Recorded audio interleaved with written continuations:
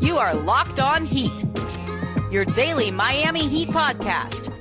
Part of the Locked On Podcast Network, your team every day.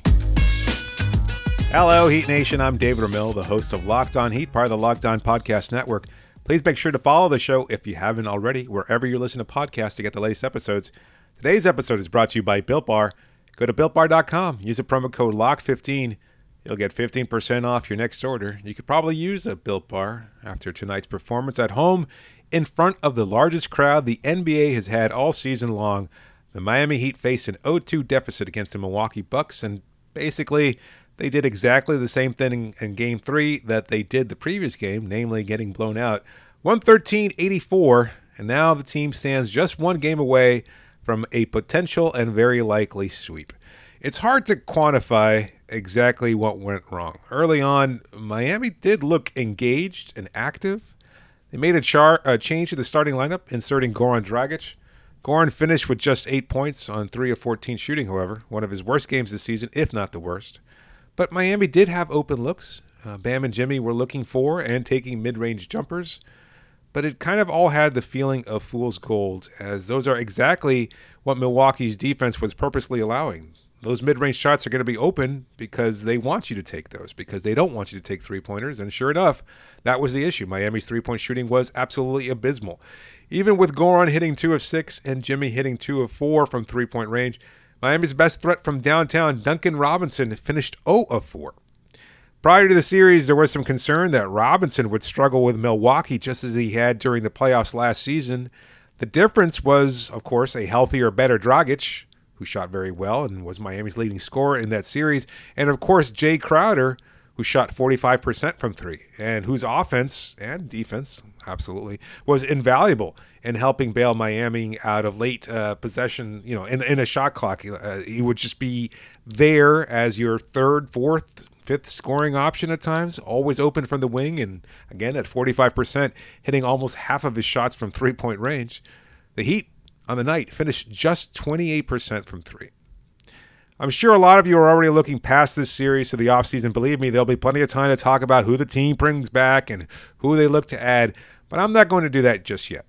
Not because the series is still on and Miami has a chance or anything like that. Even the most illusional fan would have a hard time ignoring the historic impossibility of a comeback. I'll just look at today's game, what Miami can do in Game 4, and then take it one day at a time from there if they're able to push the series to a fifth game or not. I'll start with Dragic, as many will look to that as the one, perhaps the only notable change that Erik Spoelstra made. That's been a big sticking point, something I'll address later on. It's hard to overlook Goran's struggles from the floor, but it's also hard, at least for me, to think in hindsight if it was because he was having a bad night or how much you can credit Milwaukee's defense. Some of those shots looked like they were really open. That's at least my recollection of things, especially from the perimeter. He had those shots. He just wasn't able to capitalize. 2 of 6, that's fine, 33%. But you'd like him to hit, ideally, a couple more of those and maybe shift the momentum a little bit later on. If he hits those shots early, then the deficit, and it did get quite bad in the first quarter, it doesn't seem quite as difficult to overcome. But that's been a lot of the series, hasn't it? Milwaukee they had a terrible shooting performance from three-point range in Game 1, historically bad, 16%. And then Heat still needed some late-game heroics just to stay within a possession or two and perhaps even winning that game. But they didn't.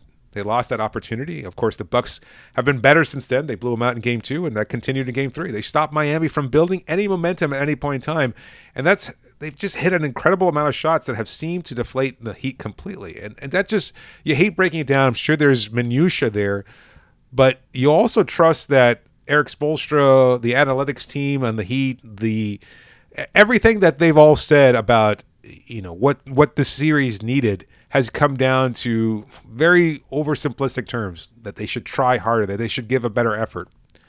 I don't know. It's kind of hard to make that argument one way or the other. To me, it felt like they were trying. Even my contemporary over at Locked On Bucks, Kane Pittman, admitted that the Heat looked like they were giving a great effort, and I'd have to agree with that. I think they were trying it just didn't seem like it was ever enough. And again, it feels kind of dismissive of the way basketball analysis has trended over the last couple of years, which is to look at, maybe he didn't hit this shot from the corner, and maybe that's a shift in the way the offense is being run, and maybe you kind of do something differently in terms of play calling. And certainly there could absolutely be adjustments on that end. I'm sure Eric Spoelstra will be the first to say that he did not do enough. And that's kind of hard to stomach. It's very hard to believe that, I think, because given Spo and his success in the bubble last year, the success he's had really over the course of his career, and this will really just bring up a lot of the same kind of tired narratives of, he can't win without Dwayne Wade, he can't win without LeBron James, et cetera, et cetera. Maybe. It's any coach. Any coach has to win with superstar players. I think Greg Popovich is widely regarded, and for good reason, as the best coach of all time. And you put DeMar DeRozan on his team, and they don't even make the playoffs. It's just the nature of the beast. They're going to take too much credit and too much blame for the kind of success those teams have had. It's just, you still wonder whether or not Spoelstra should have done things a little bit differently. But maybe that's a conversation best saved for another time. Overall, though, I'd have to just say Miami just looks defeated out there. Not just literally, actually, rather, but also metaphorically, emotionally, they seem beat. They seem spent.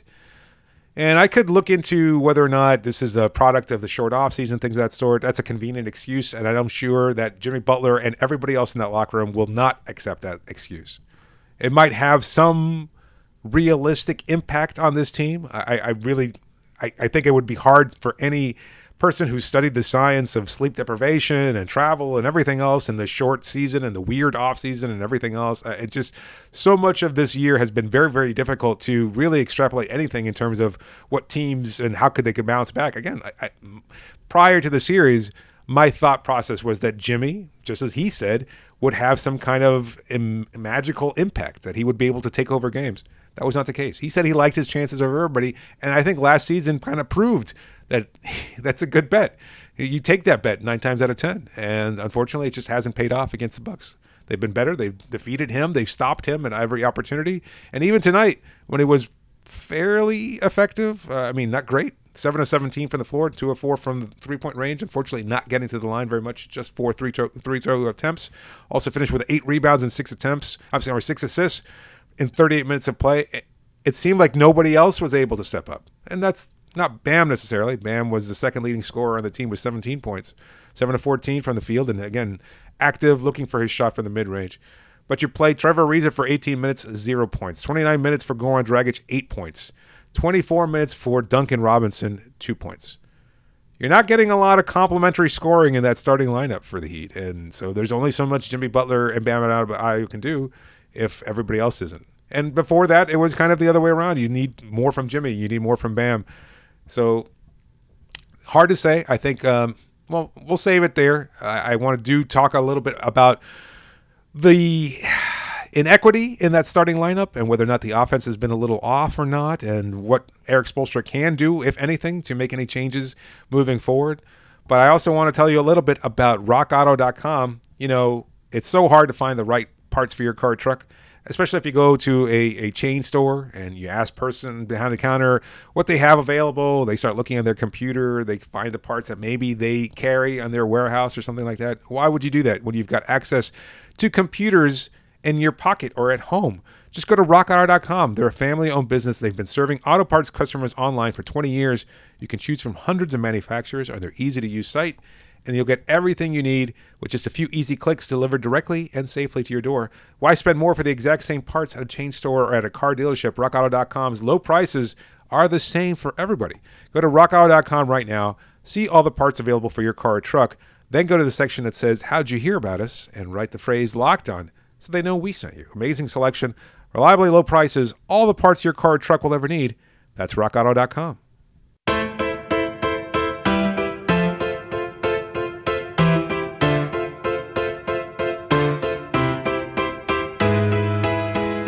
So tomorrow's episode will probably be a little bit more of a breakdown type analysis of what's going on with the game. Look at some of that shot making or lack thereof from some of Miami's key players, but kind of want to address some more of the larger talking points tonight, because I feel like a lot of it it's getting broken down or talked about. Certainly, my new friends over in Milwaukee and Wisconsin and wherever they might be from, certainly like reminding me of all my bad takes, as if it's going to be some kind of hurtful exercise for me to understand that Miami lost. And sure, I'm not happy about it. I don't think anybody who covers a team wants to cover a team that's depressed and looking to end their season probably within a couple of days. This is about me being able to talk about this team and see them perform at the highest level and cover that and talk about it and explore it and do everything that fans of that team want from a podcast. It's not about me gravitating towards certain players or anything like that. So that's ridiculous. I could go back and forth about that. And certainly from the Bucks fans' perspective, I've probably been doing too much backing and forthing. But the reality is that I thought this series would play out very differently. And anybody, including all those people that now have Bambi avatars or profiles or whatever the hell they've got going on, none of them, no matter what shit they're talking right now, expected this to be as dominant a performance from Milwaukee. You looked at game one and exactly how it played out. Yes, I think you look at how bad Milwaukee shot from the floor, but given that Jimmy and Bam Adebayo both struggled from the floor as well, I don't think anybody really considered this to be, again, Milwaukee's complete and total dominating series moving forward. And a lot of the points that I brought up prior to this series, and I still stick with that. I still believed that Miami and what we had seen from them in the past, certainly in the bubble, and certainly from Jimmy Butler, certainly based on his comments, all of that was just kind of trending towards Miami being able to respond differently, certainly better. And that just hasn't been the case. They've gotten punched repeatedly. They've gotten punched several times by several different players. They've allowed role players like Bryn Forbes or Bobby Portis or Dante DiVincenzo or Pat Connaughton. Pat Connaughton, who really struggled in the bubble last year, has looked much more improved. And I think that just goes to show you that if you add a good player like Drew Holiday, he can change things considerably for the Bucks. Everybody else on that roster looks better. Antetokounmpo looks better. Even when he's not, let's say, having a huge monster performance, he finished with 17 points, but he only played 33 minutes, 6 of 12 from the floor. He didn't really have to do anything. He's such a active body, so much bigger, 17 rebounds for him, and it changes the game in different ways. I don't think anybody saw that. I'm sorry. Even the truest Bucks fans, and maybe there were a few out there who, because that's just the nature of fandom, they will say they predicted a sweep or something along those lines, and certainly it's still within the realm of possibility.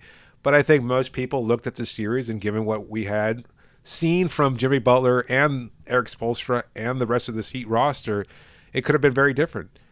They've made changes. They've made changes to the roster. Budenholzer has been much more flexible as a coach. And again, maybe that's part of he looks better as a coach because the team looks better. It's hard to pin it on one way or the other. Again, I made that argument about Spoelstra. I made that argument about Popovich, and I think that sticks to Budenholzer as well. I know Bucks fans were very reactionary. Even some of the ones criticizing me now on Twitter are still have the Fire Bud avatar going if they haven't replaced it with a Bambi again. But as far as what the series has been for Milwaukee and for Miami, I really expected Miami to be able to change their approach.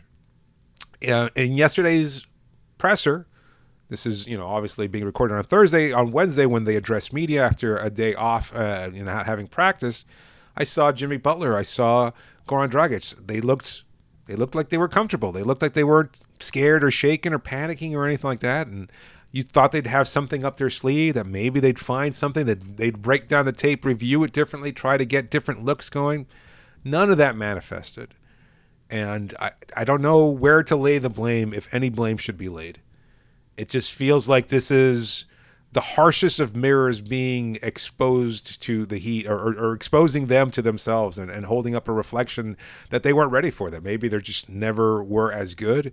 Maybe they were never as dominant. Maybe they just – it's not to say, of course, that last year's run was a fraud or a fluke or anything ridiculous like that. And I'll certainly address that over the next couple of days, regardless of how the series pans out or whether or not their season ends on Saturday. And the next game is Saturday afternoon with a 1:30 tip-off. So it's plenty of time for you, if they do wind up getting swept, for you to enjoy the rest of your night. So that's a good thing to look forward to, if nothing else. But as far as how this team has responded. It's been strange.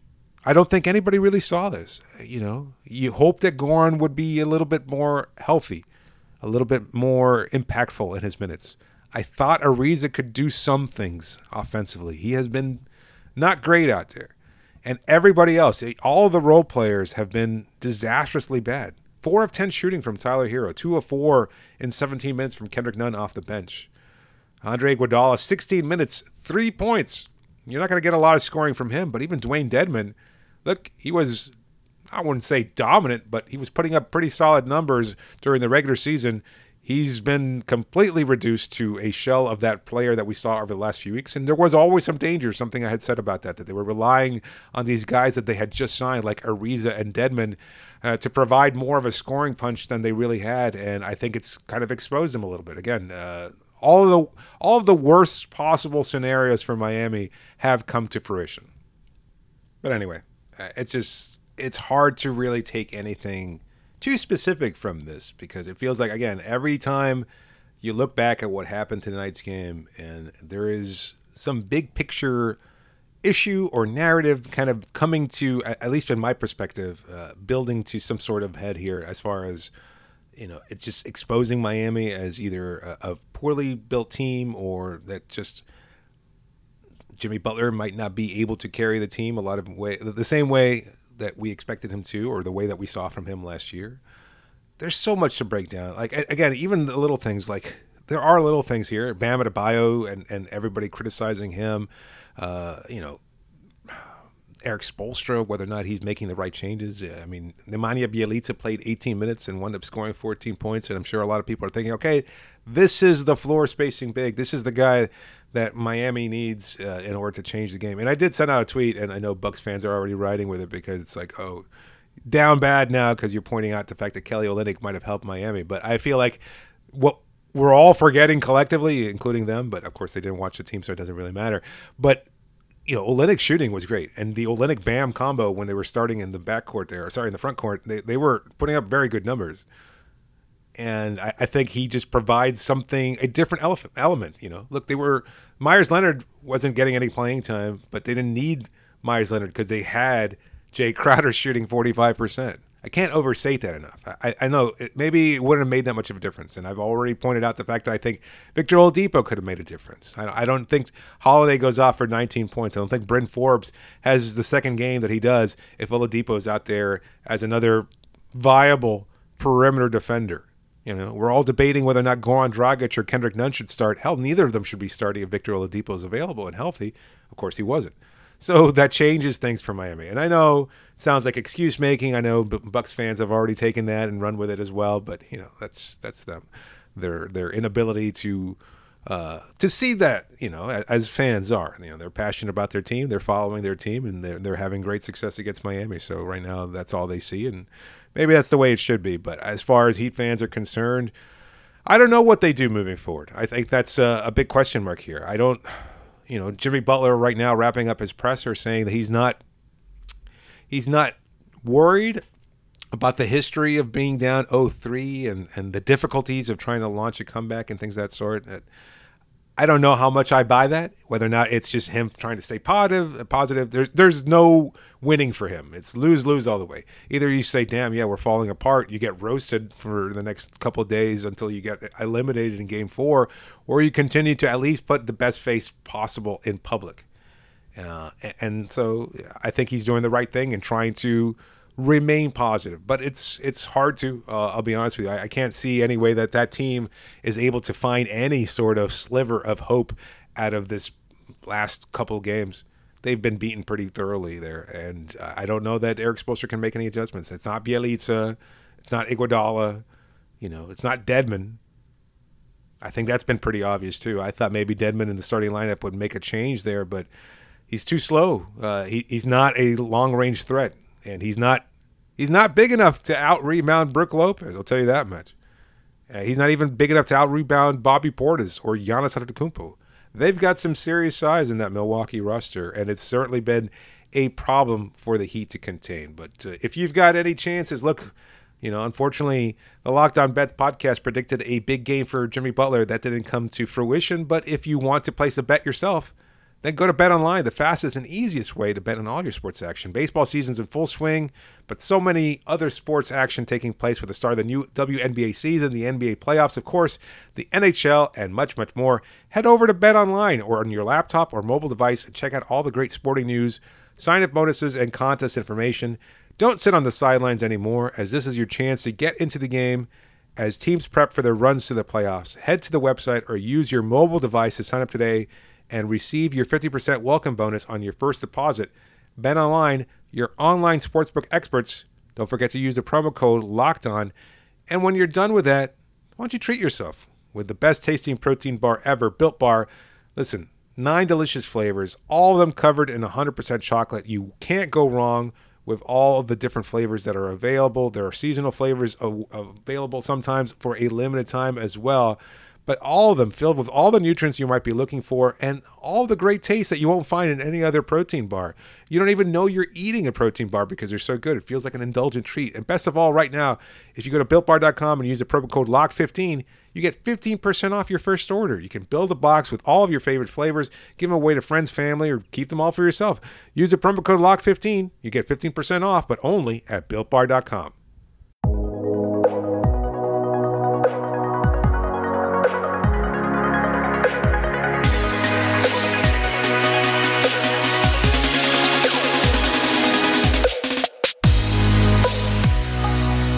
All the sports news you need in under 20 minutes with a Locked On Today podcast. Host Peter Bukowski updates you on the latest news in every major sport with the help of our local experts. Follow the Locked On Today podcast on the Odyssey app or wherever you get podcasts. Yeah, I was on the Locked On Today podcast with Peter, who happens to be a Wisconsin native. And, we talked about the game a little bit, so go check that out when you're done listening to this episode. Not quite sure where to take the show from here. These are the nights where it's a little bit more difficult for you to fly solo because there's not a lot to take away from one game other than it's a pretty bad one. I mean, I can go player to player here and kind of look at Trevor Ariza. It's hard to make a case for him to get any kind of playing time moving forward, but the reality is that there aren't a lot of options. 18 minutes, 0 for 4 shooting, 0 for 2 from three-point range. Again, small playing time, not much of a sample size, but we've seen this over the course of the last few weeks. Ariza's shot hasn't been falling. He's not getting to the rim, something he was able to do a little bit more effectively towards the end of the regular season. But, of course, with Brook Lopez camping out there for multiple seconds, it's kind of harder for anybody to get to the paint. And I think that's the reality. Eric Neem, I believe, is the pronunciation of The Athletic, wrote a great piece about this last year. I think it was even prior to the hiatus in mid-March, about what made Lopez's defense and rim protection so effective. Because at that point in time, there were cases that were, pretty, I think, well documented about either Lopez or Antetokounmpo being in the running for Defensive Player of the Year, something that doesn't seem likely, but the Milwaukee Bucks had a pretty good defense, and both Antetokounmpo and Lopez were a big part of that. You can throw Middleton in there. I think Lopez does a pretty good job of staying in the paint, and I know they've talked about it, that he's tagging people as they're walking by. As they're cutting through the court, he kind of puts a hand on them, and that kind of makes it seem like he is not just standing there in the court. He's guarding somebody. He's just not occupying space for more than 3 seconds at a time. And then he's very good because of his wide steps. He's able to just have one toe out. He's very good at timing it where he has one toe out for just enough, and that kind of starts the clock going again. I think you all know this, and if you don't, well, there's your little course in what makes Brook Lopez so, why he's able to stay in the painted area for as long as he has, too. So I think that's a big part of what makes Milwaukee's defense so good, but you also have to give credit to Holiday being able to keep up with anybody on the perimeter. He's guarded every one of Miami's perimeter options at one point or another. He switches on to Jimmy. He switches on to Ariza. He takes on Dragic and Robinson. Adebayo, he's a different case because, again, he starts from the elbow. He's looking to make the play.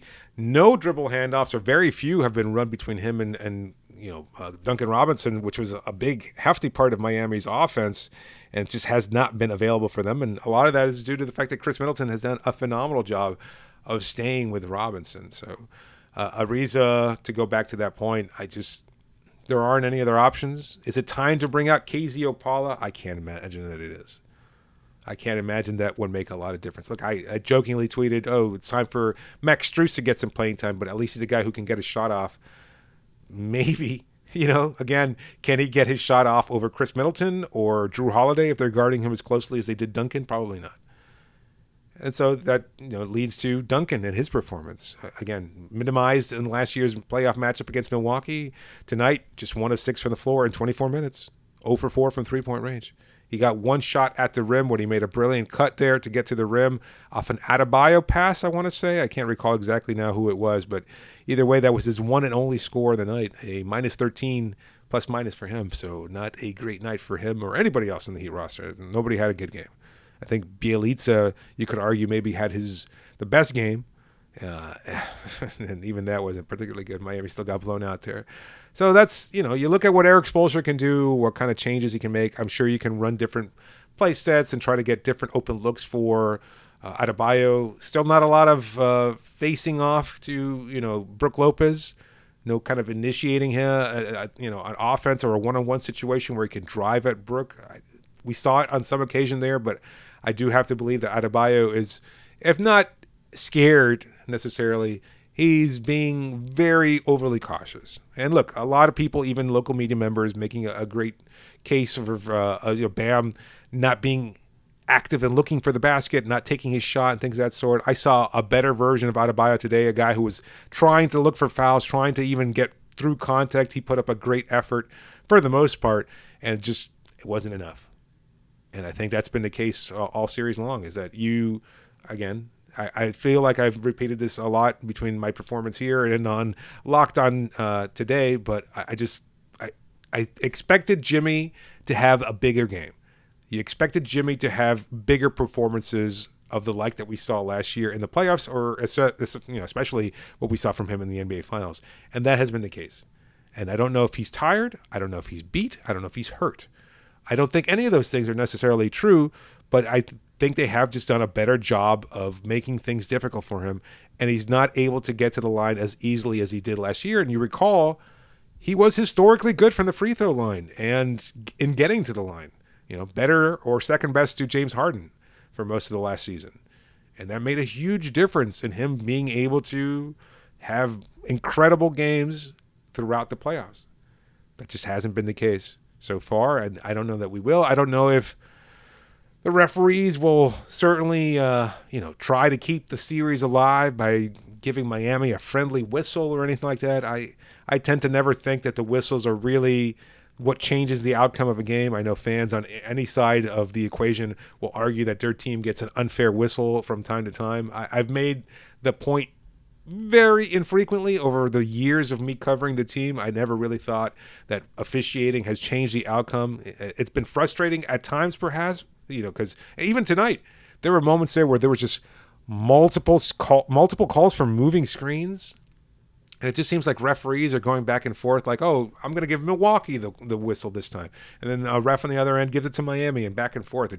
It seemed that way. And ultimately, that doesn't matter. That's not what changed the game. It's not that they called an extra foul on Bam Adebayo early. It's the fact that they shot 28% from three-point range, that they shot 37% from the field overall, just 32 made field goal attempts, 32 of 85. That Milwaukee had a very prolific shooting night. They only attempted 4 more shots from the field and 5 more shots from the free throw line. 4 more three-point goals, 13 of 36 they shot. Miami, 9 of 32. That's the difference. If Miami takes and makes 4 more three-point shots, they have just as good a three-point shooting night as Milwaukee. Whatever. Hey, what are you going to do? At this point, I think the problem hasn't been the three-point shooting has been an issue, and they just haven't been able to hit any shots. They aren't missing the same bunnies that they did in game 1 and things of that sort. You saw Jimmy be able to at least finish at the rim, and Bam try to do more, and as far as putting a little bit more height on his shot, using a lot of bank, because I think he has to use the glass in order to get that shot off over Lopez. They're trying. It's just been an effort that ultimately falls just short and just isn't enough. I don't know if they bounce back in Game 4. I'll talk about that a little bit more in tomorrow's show. Thanks so much to everybody for listening. Of course, thanks to all of our sponsors. You can always email me at lockdownheat@gmail.com or via Twitter. You can contact me using the hashtag AskLOHeat. Be sure to please subscribe to the show and leave a review. I'm David Ramil, signing off for now.